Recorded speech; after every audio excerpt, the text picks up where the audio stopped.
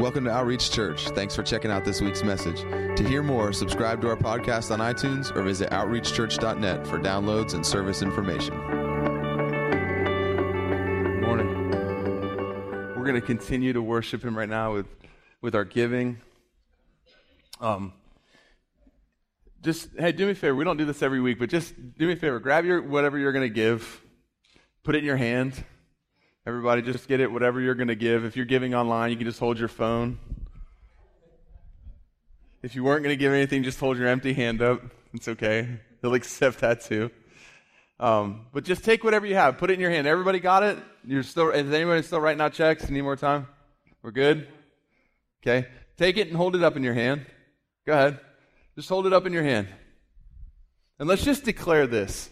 Father God, I give this cheerfully, joyfully, with great expectation that your kingdom will advance, that your love will reach. In Jesus' name, amen. Amen. We always desire to be cheerful givers. It's a give not out of compulsion, not because someone told you you have to. Paul says that God loves a cheerful giver, and anything that God said that He loves, He's placed the ability to be within our hearts. So when it says that He loves honesty, that means He's placed the ability to be honest people within us, because He would never say that He loves something that He hasn't placed the ability within us for us to be. So if He said that He loves a cheerful giver, then that means within all of us is the ability, is a place that we can find where when we give, it's cheerfully. And that goes for everything. Like, don't just see Sunday morning, and most of you probably don't, so this might be just for me, but don't just see Sunday morning when we take up an offering as our time to give cheerfully, but be it in all things. When someone asks you for help or wants you to do something with them, or when you see something that needs to be done, there's a difference in like going along. And I used to be guilty of this. There was a time when different people, not you guys, came to the church, and you guys and they would leave stuff in the church sometimes. When they left on Sundays, like Starbucks cups and things like that, and it's none of you, so I can talk about these people freely. But sometimes I would come into the sanctuary during the week, and I would look around, and I would see those cups, and I wouldn't very cheerfully go pick them up, and I would grumble and I would complain because they should have known better, and I got really convicted of that. Whenever that was. And I realized it says, do all things without grumbling or complaining. Not just things that you enjoy, not just things that you feel like you should be doing, but do all things without grumbling and complaining.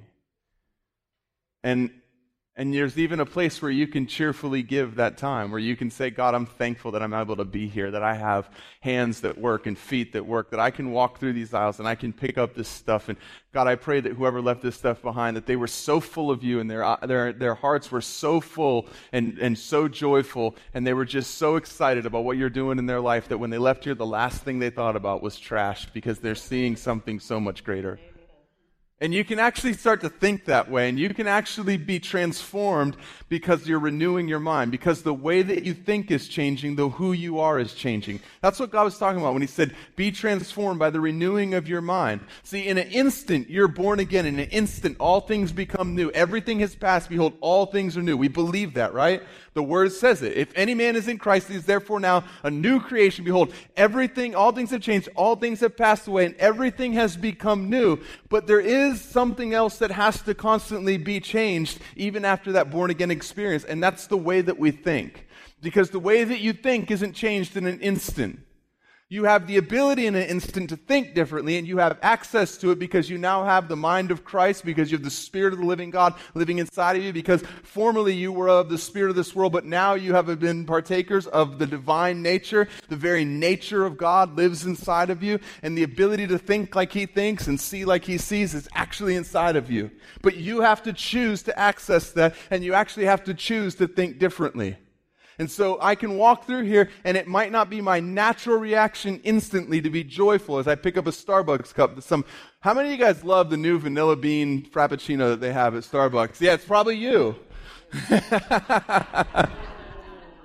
I'm just kidding. But maybe it was. But anyways, I was going to have them up on stage, and I wasn't going to say anything to anyone, and I was going to be like, has anyone tried the new? And start asking people, and all the people that got real excited, I was going to be like, it's you. And I was going to call everybody out, but that was before God changed my heart. You can imagine. Yeah, that is. It is. And now we're just praying that God will change their hearts. Lord, that they would see this as your carpet that we're to steward and take good care of. No, but really think about that. Like in an instant, who you were is gone and who you are has come. But there is this thing of being transformed by the renewing of your mind and thinking differently, because certainly you used to think a certain way. You used to look like I used to look and see that, and all I could think of was that people didn't care. And it's like, and you know what the truth of the matter is that could be partially true. It could just be someone really didn't care and they just left their trash there. But you know the truth of the matter is thinking that way doesn't help me to see them in a way that I want to see them. So why would I start to think that way when I can choose to think, you know what? They were so busy meeting people here at church. They were so busy talking to the people that they met. They were so excited about what God had shared through the message, or what God was doing in their heart during worship, or something that somebody shared, or seeing someone prayed for. They were so blessed that they read something in the Word, even as we were speaking a message about something else, and God just opened His Word up to them. And they were so focused on that they didn't think about. And all of a sudden, I can see them differently because the way that I think is changed, and I'm thinking differently. And rather than thinking about the fact that I have to do something, I can see it as something that I get to do. And it's the exact same thing. It's accomplishing the exact same thing, and yet it's allowing me to have a cheerful and a good attitude, and it's allowing me to see them not with an angry lens, but to see them through a joyful, loving lens. And you know what? We can choose that in everything in life. There's always a way to see that will cause us to have a heart like His towards people. If our heart towards people is not like His, if it's not loving, kind, gentle, peaceful, gracious, merciful, if it's none of those things, if that's not the way we see people, then there's a way that we can see them that would cause that response in our heart. And when we change the way we think of towards people and about situations, the way we see things will start to change in that lens. Then our eye is single. So I says, if your eye is single, your whole body's flooded with light. In other words, if you only see one way, if I only see through the eyes of love, if I only see through the eyes of everything that I've been given, I'm now charged to be a steward of and to give away. And how could I not give away grace when so much grace has been freely given to me? If I see every situation that way, how can I ever see something less than loving? How can I ever see something less than the way that He sees me? And do I even have the right to? Do I even have the right to? I'm going to preach a different message than I thought. Can you do me a favor and pull up the parable of the talents? I'm sorry, not the parable of the talents. The unforgiving servant. I'm just going to pull this up real quick.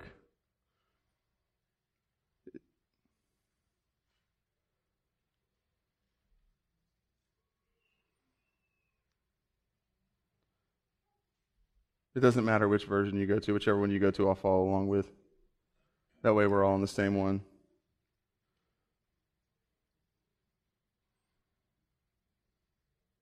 Let's go to Matthew, all right, 18:21. Okay. You guys all there? Matthew chapter 18, verse 21. We're going to read down through 35, I think. Okay. It says, Then Peter came to Jesus and asked, Lord, how many times shall I forgive my brother or sister who sins against me? Up to 7 times? Jesus answered, I tell you, not 7 times, but 77 times. Therefore, the kingdom of heaven is like a king who went to settle accounts with his servants. As he began the settlement, a man who owed him 10,000 bags of gold was brought to him. Since he was not able to pay, the master ordered that he and his wife and his children and all that he had be sold to repay the debt. At this, the servant fell on his knees before him. Be patient with me, he begged, and I will pay back everything. The servant's master took pity on him, canceled the debt, and let him go. But when that servant went out, he found one of his fellow servants who owed him 100 silver coins. He grabbed him and began to choke him. Pay back what you owe me, he demanded. His fellow servant fell to his knees and begged him, Be patient with me, and I will pay it back. but he refused. Instead, he went off and had the man thrown into prison until he could pay the debt. When the other servants saw what happened, they were outraged, and they went and told their master everything that had happened. Then the master called the servant in. "You wicked servant," he said. "I canceled all that debt of yours because you begged me to. Shouldn't you have had mercy on your fellow servant just as I had on you?" In his anger, he handed him over to the jailers to be tormented until he could pay back all he owed. This is how your heavenly Father will treat each of you unless you forgive your brother and sister from your heart. God, I thank you for your word. I thank you that it's alive, that it's sharp, that it divides, that it cuts. God, I thank you that we have a written record of who you are and how you are towards us. I ask, Holy Spirit, as I speak today, that you would give me words, that the words coming from my mouth would be yours. I pray that our ears would be open to hear and our minds to understand, and our hearts to receive, that we would be good soil. God, that the fruit of our lives would be something that a world that does not know you could taste and see that you're good. And I thank you for that in Jesus' name. Amen. So this is a parable I think a lot of us know, and I've taught on this parable before, and I think it was a good teaching. But there's something that I saw in here. I was actually talking to someone recently. Someone called me up and they said, "Hey man, I really need to talk to you about some stuff." And they came over to my house, and when I counsel people, I'm not like a counselor, really. I mean, all I know to do is listen to what people are saying, hear what they're saying, and respond with truth from God's word, and try to point them towards Jesus and point them towards truth and apply what the word of God says to their situation. And so I'm praying before he comes, and he told me what he was struggling with. He said, I've just been really, I thought I was free from it, but I'm struggling with unforgiveness and holding things against people. And so I knew that before he came over, and I'm just praying, God, give me words. Like when he starts to talk, I don't want to respond with my own wisdom and my own logic. I just want you to speak through me. And I want it to be something that he can receive that will actually change the way that he thinks and change his life. Because, it's been too long that this has been going on in his life. And so he came over and he's sharing his story with me, and he's telling me about the things that are going on and how, he thought he had, but he really hadn't, and how it was causing anger to burst out in him. And at one point even his wife told him, "Dude, you need help." And so he said, "And that's why I called you." And I thought, well, okay. And so I just sat there for a minute and I prayed, and then I went to this story. I started talking, and I just want to share with you guys this morning just the revelation that came out of my mouth as I was talking to him, because I don't know that I've heard it preached, and I know that I've never preached it. But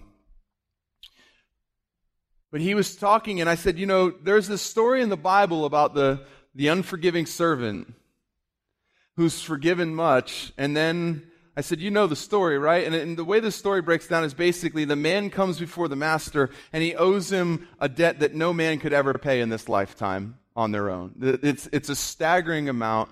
Take any amount you want and multiply it. It's basically to say the amount is so big that it's to say that there was no possible way that this man would ever be able to repay this debt.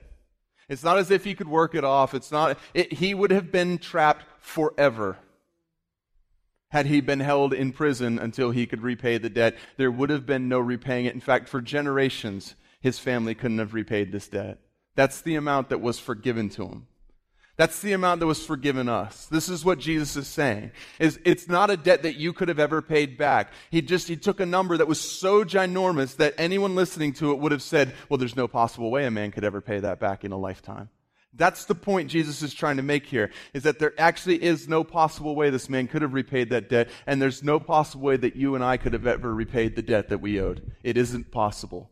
And so the man is forgiven. He falls before him, and he sees his need for forgiveness, because he understands, I can't repay this debt.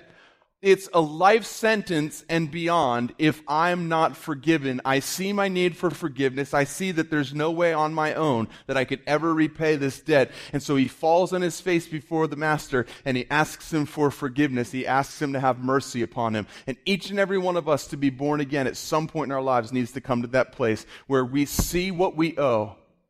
We see ourselves. It's not this like, one day do you want to go to heaven? Okay, good, say a prayer. That way you're safe and your bases are covered and you never have to feel guilty when you walk by the people handing out tracts downtown again. That's not what it's about. It's actually coming to a place where I understand I have done so wrong, and I have sinned against God so grievously that there's no way that I can repay this debt on my own. It's not possible. The only hope that I have is to fall on my face before Him and ask for forgiveness and receive mercy. That's what it is to truly understand and to come to the end of ourselves. And that's the place that we have to find ourselves in to truly be born again, is to understand that the debt that I owe, the thing that I have, who I am, cannot on its own redeem itself. And I need grace. I need mercy. I need a Savior. I need forgiveness. And this is what the servant comes to. He comes to this realization in an instant. He realizes, there's no way I'm going to pay this back. And the master looks at him and says, it's forgiven. Okay, that's important to remember that. It is forgiven. Now, who is the master in this story? Who does he represent? It's not a trick question. It's God. Yeah, it's the Father.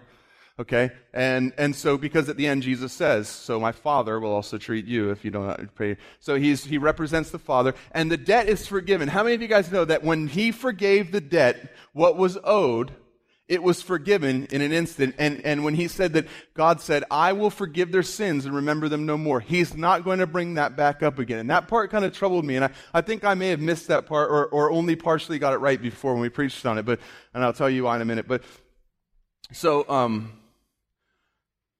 He said, I forgive you. It's done.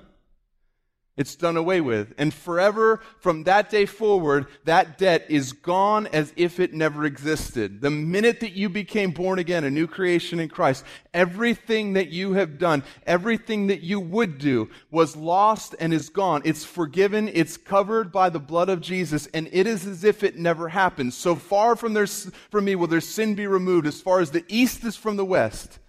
In other words, it's as far away as it can be, and it's getting farther away every single day, if that's possible. The east and west are continually headed apart one from the other. They are diametrically opposed. It is gone, lost, as if it never happened. I, Lord their God, am He who will forgive their sins and remember them no more. It's not only just forgiven, it's gone from His mind. We've talked about that. That's why when you pray over and over again for God to forgive you for the same sin, it doesn't feel any different after the first time. It's because now it's up to you to actually believe that He forgave you. Because on His end, it's finished. When Jesus dies on the cross, everything that has to be done, now it's for us to receive and believe by faith that we actually have what He says that we have, and that we actually are who He says that we are, that we actually do stand before Him, blameless, perfect, upright. Okay? And so that debt is forgiven. So the master says to him, I forgive you. And the servant turns around and he leaves. And as he's leaving, he sees a man that owes him a pittance in comparison to what he was just forgiven. I mean, just a pittance. Like, it's not even, you can't even compare them. One was he'd just been forgiven the beach, and now runs across a man that owes him a grain of sand. He's been forgiven the ocean, and he runs across a man that owes him a bottle of water. And so he says to this, he sees him, and he says to him, you owe me. You owe me. You owe me something. Pay me. And the man looks at him and says, I can't pay you. There's no way. Give me time. See, this was something that actually with time could be paid back. This is something that could be made right. He says, give me a little time. Have mercy on me. And instead of extending to the man what was extended to him, he snatches him up and he says, have him thrown in jail, him and his family, and let them be tormented until he can repay everything that was owed to him. That was owed to me. And Jesus is saying, listen, what has been done to you is so minor compared to what was done for you. That's the point he's making in using these amounts. It's like what was done for you is so unbelievably huge that anything that was done to you, when held in comparison, is so minor. It's not worth considering, and it's certainly not worth holding on to. Yet we have the choice to hold on to it if we want to. And this servant makes that choice. He says, no, you owe me. You deserve to go to jail until you can repay in full all that was owed. It says when the other servants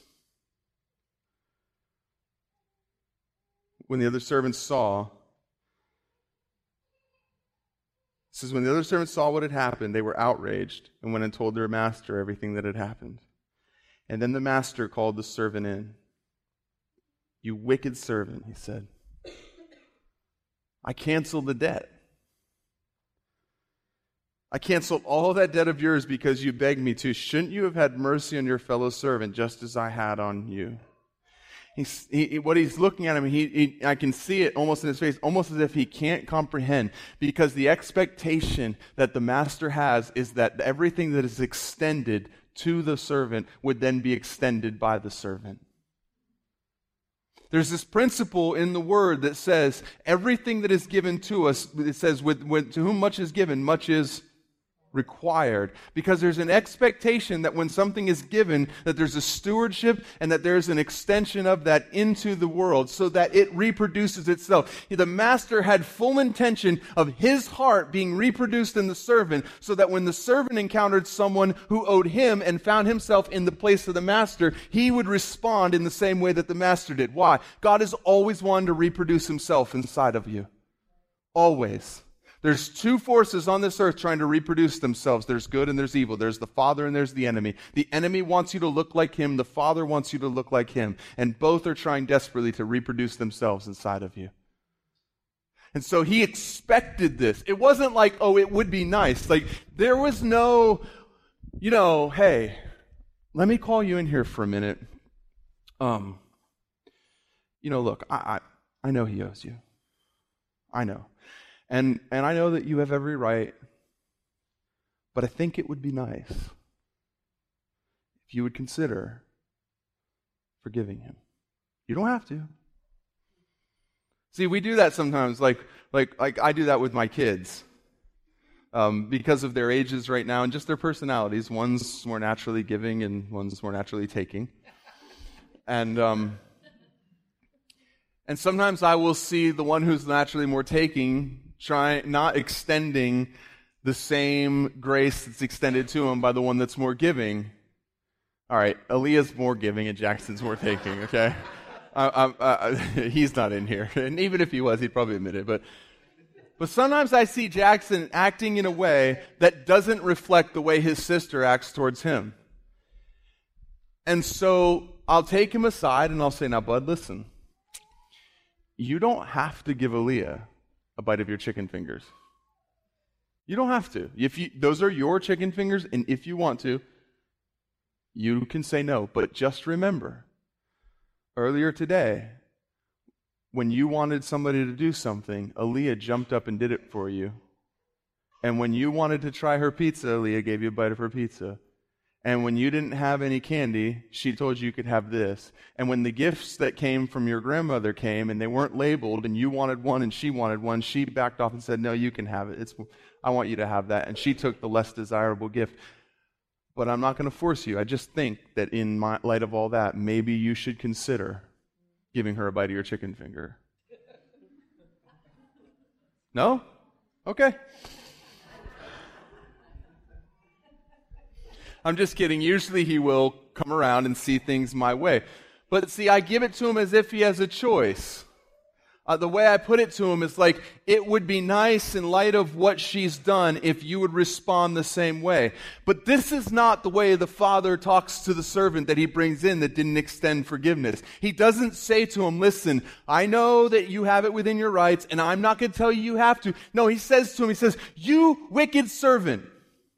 Why does he say that? Because he expects that everything that was extended to them would be extended by them.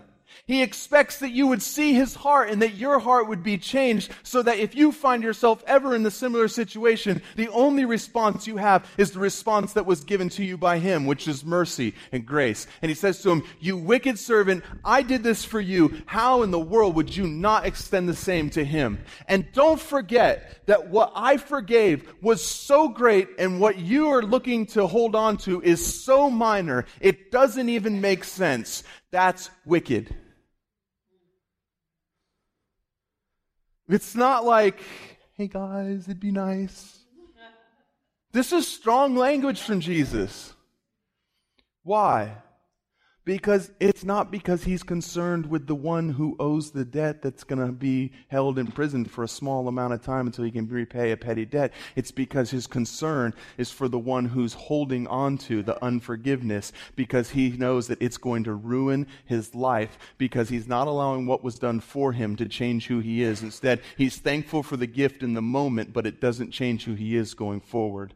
And there's nothing that I believe that makes the Father more angry than when people who were extended something receive it and enjoy it and then walk away from it unchanged and go out and refuse to extend the same thing to other people. Hey Siri. So what does He say to him? This is the part that it just, as it came out of my mouth, I thought, "Whoa, that's good."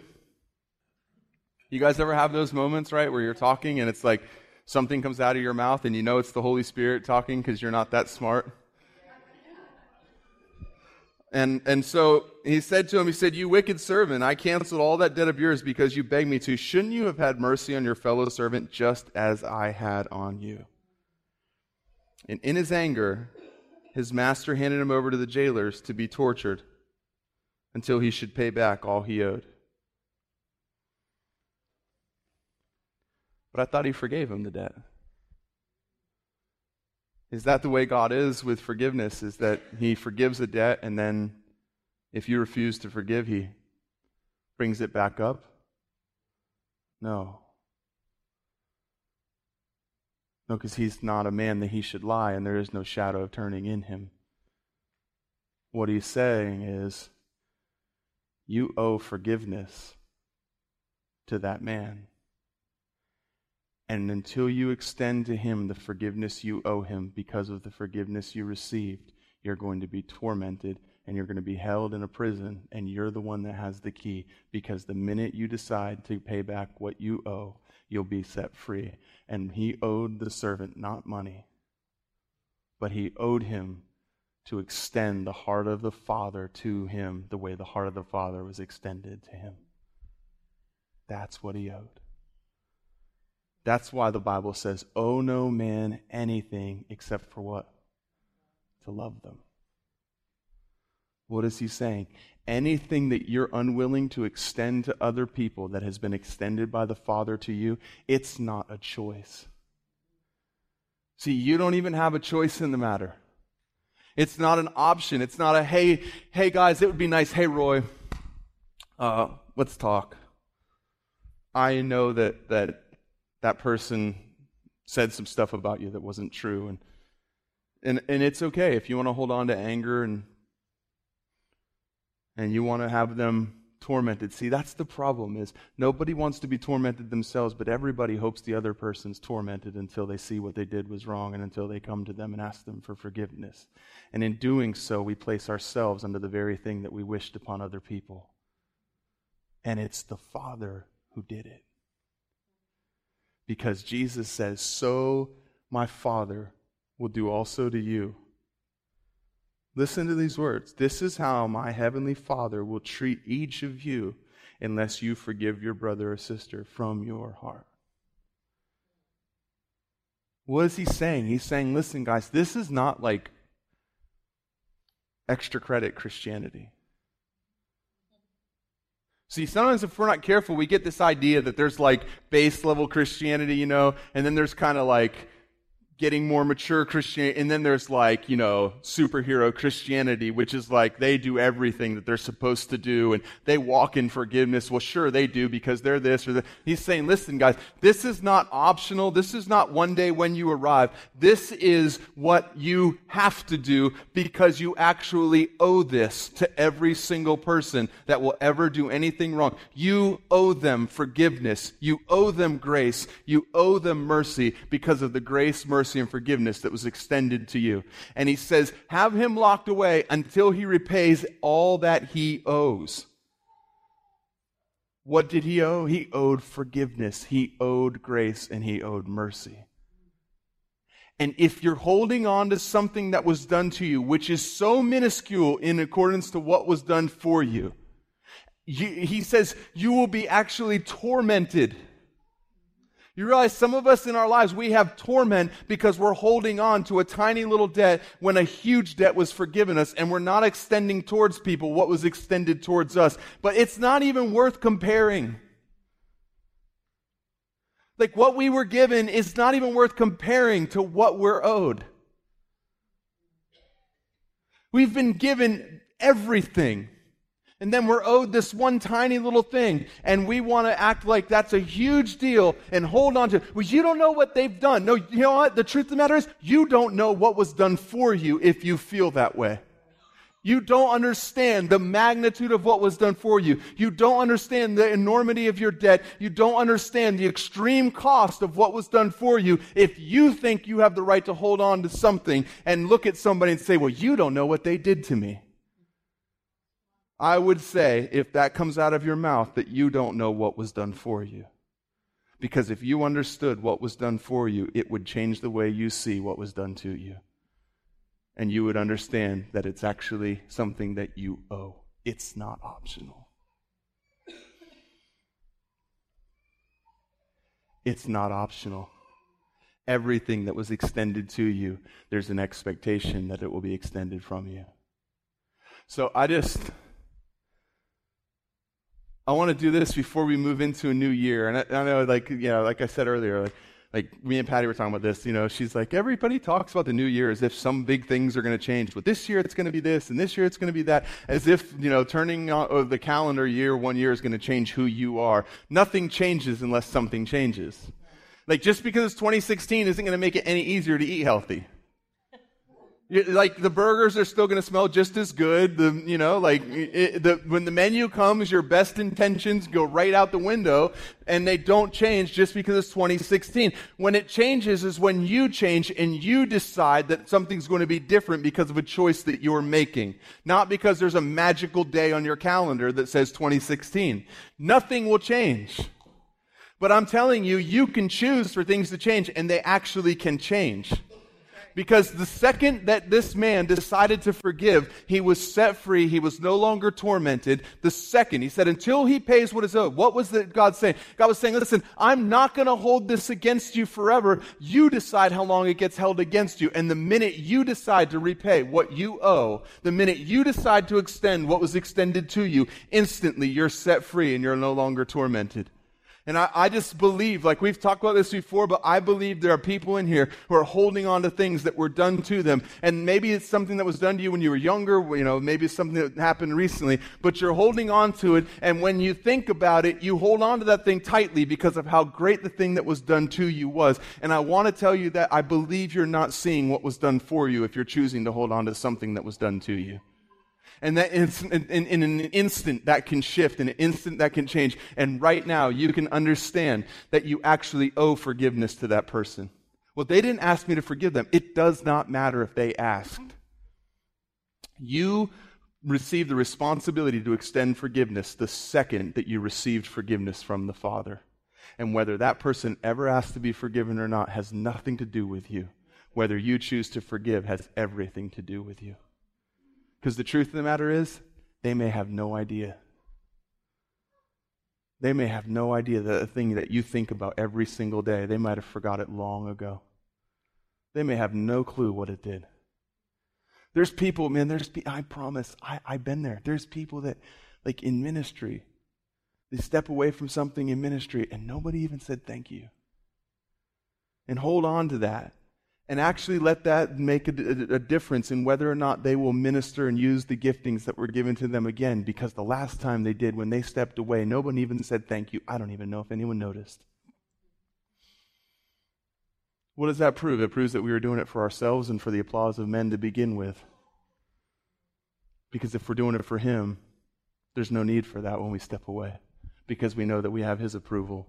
We know that we have His thankfulness. We know that He approves of us and that He's grateful that we use the giftings that we gave.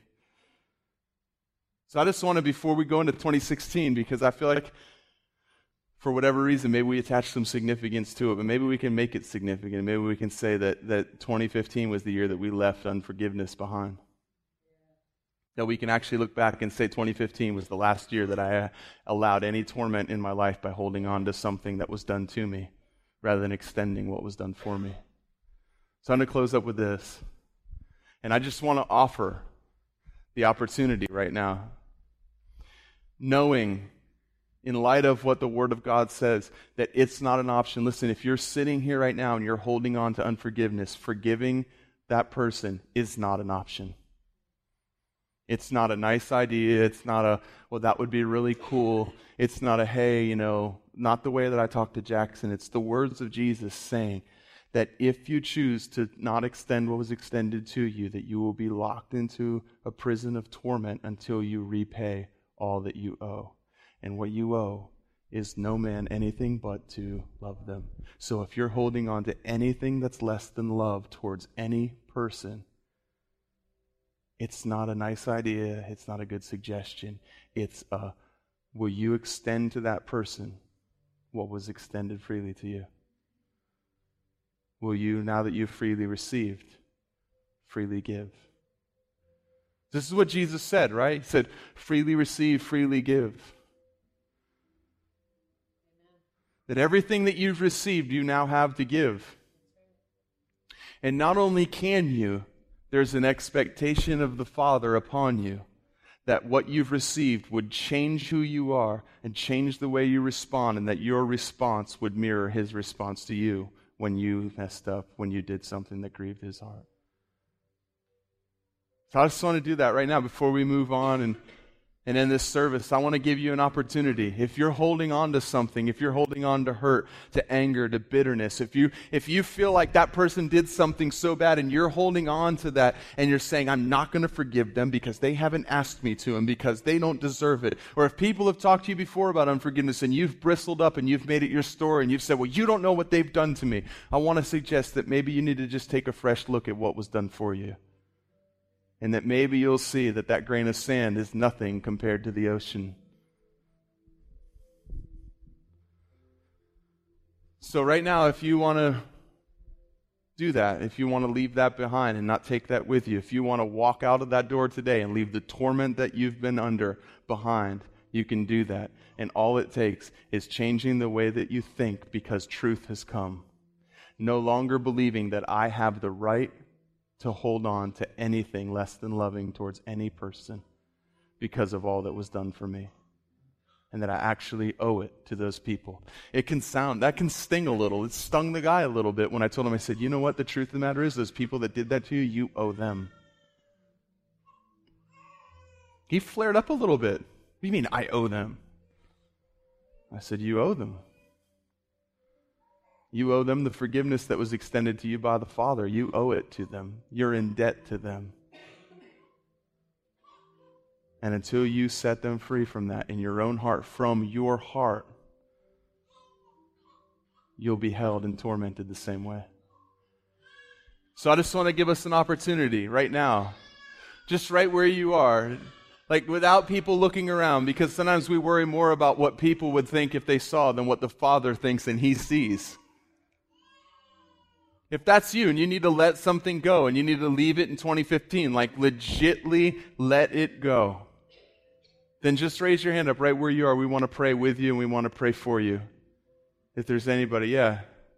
Just keep your hands up. Yeah, listen, this is like the greatest thing ever, because it's deciding that you are no longer going to be held in a prison of your own choosing, but it's that you're going to actually extend and release to those people what was extended and released to you by the Father. So here's what I want us to do right now. I just want you to picture that person, that thing in your mind. what they said, what they did, what they didn't do, what they didn't say. Whatever it is that happened. I just want you to picture that event in your mind. And now I just want you to picture right now the blood of Jesus coming and covering it and washing it away and leaving nothing behind but white. That we would be able to say, as the Father said, it's removed from me so far as the east is from the west. I will forgive their sin and remember it no more. And I just want you to, right now, from your heart, forgive them. Not because I'm telling you to, but because the Father is asking you to. And I'm just speaking on His behalf and saying, would you extend to them what was extended to you? Would you see what they've done in light of what you've been forgiven and see that it's a small thing to forgive compared to what was already forgiven?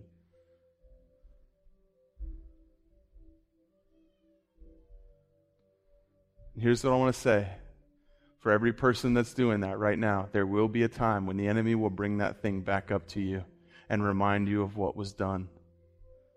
We're not like God in this, that we can actually say, I don't know what you're talking about. I don't remember that. We remember sometimes the things that were done, even though we're trying. The way that we as human beings forget the way God forgets is we don't allow the thing that happened to change the way that we look at that person, and we don't see them in light of that anymore, ever again. And if the temptation to do that comes, if the temptation to remember that and to feel those feelings and to look at them that way comes, I want you just to remember yourself on your knees before the throne, receiving all that you received from the Father, and watch that destroy that feeling of being owed anything. Look around, church. If you see someone with your hands up, just keep your hands up. We want to pray with you and for you. Paul talked about the laying on of hands as like one of the elemental, foundational things of Christianity. Just look around, church. If you see someone with raise your hands up if you were someone that wanted prayer, that prayed for that. Come on, please don't be afraid to do this right now. Don't be ashamed. It's okay that you needed to pray for that. Yeah, it's okay. What you're doing right now is you're allowing other people to agree with you. Look around, church. If there's somebody with their hands raised, just put a hand on their shoulder. And we're just going to pray over them that every single bit of what was released today would be gone and forgotten, that we would actually forgive, that it would be removed as far as the east is from the west, that not only would the wound be healed, but that something would come and replace that not only would the hatred be removed, but that love would come and replace where there once was hatred, where there once was anger, that joy would replace it. God, I just thank you for that right now in every person in here, that where there once was a pit of anger and a wound, God, that healing would come, and that not only would the anger be removed, but that love would replace that joy would replace that. God, that we would see those people the way that you saw us, and that we would actually happily extend towards them forgiveness, knowing that it sets us free, and that it has the ability, if they will accept it, to set them free. God, we pray that our prayers would not be for us in this matter, God, that we would understand that we've been made whole because of the blood of Jesus, that we've been saved, sealed, delivered, sozo, completely healed and set free by your love. God, that our prayer would be for them, that they would come to understand their need for a Savior, that they would come to understand their need for forgiveness, and that they would receive everything that Jesus died on the cross for them to receive. God, that they would see themselves the way you see them, that they would never again do what they did to us, to anybody else, because they would be changed by your love. And God, if we never get the chance to see them and tell them in person, if we never get the opportunity, if they never ask us, that our position towards them would be one of fixed forgiveness. That we're not waiting for them to come, that our heart towards them would be of forgiveness right now. I thank you for that.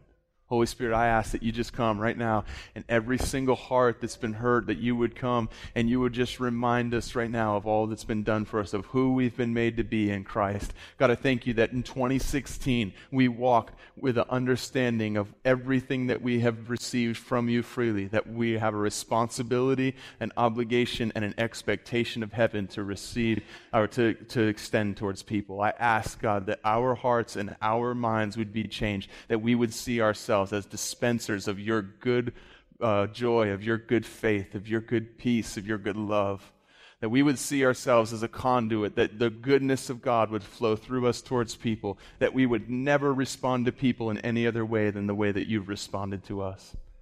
And I thank you for that. In Jesus' name, amen.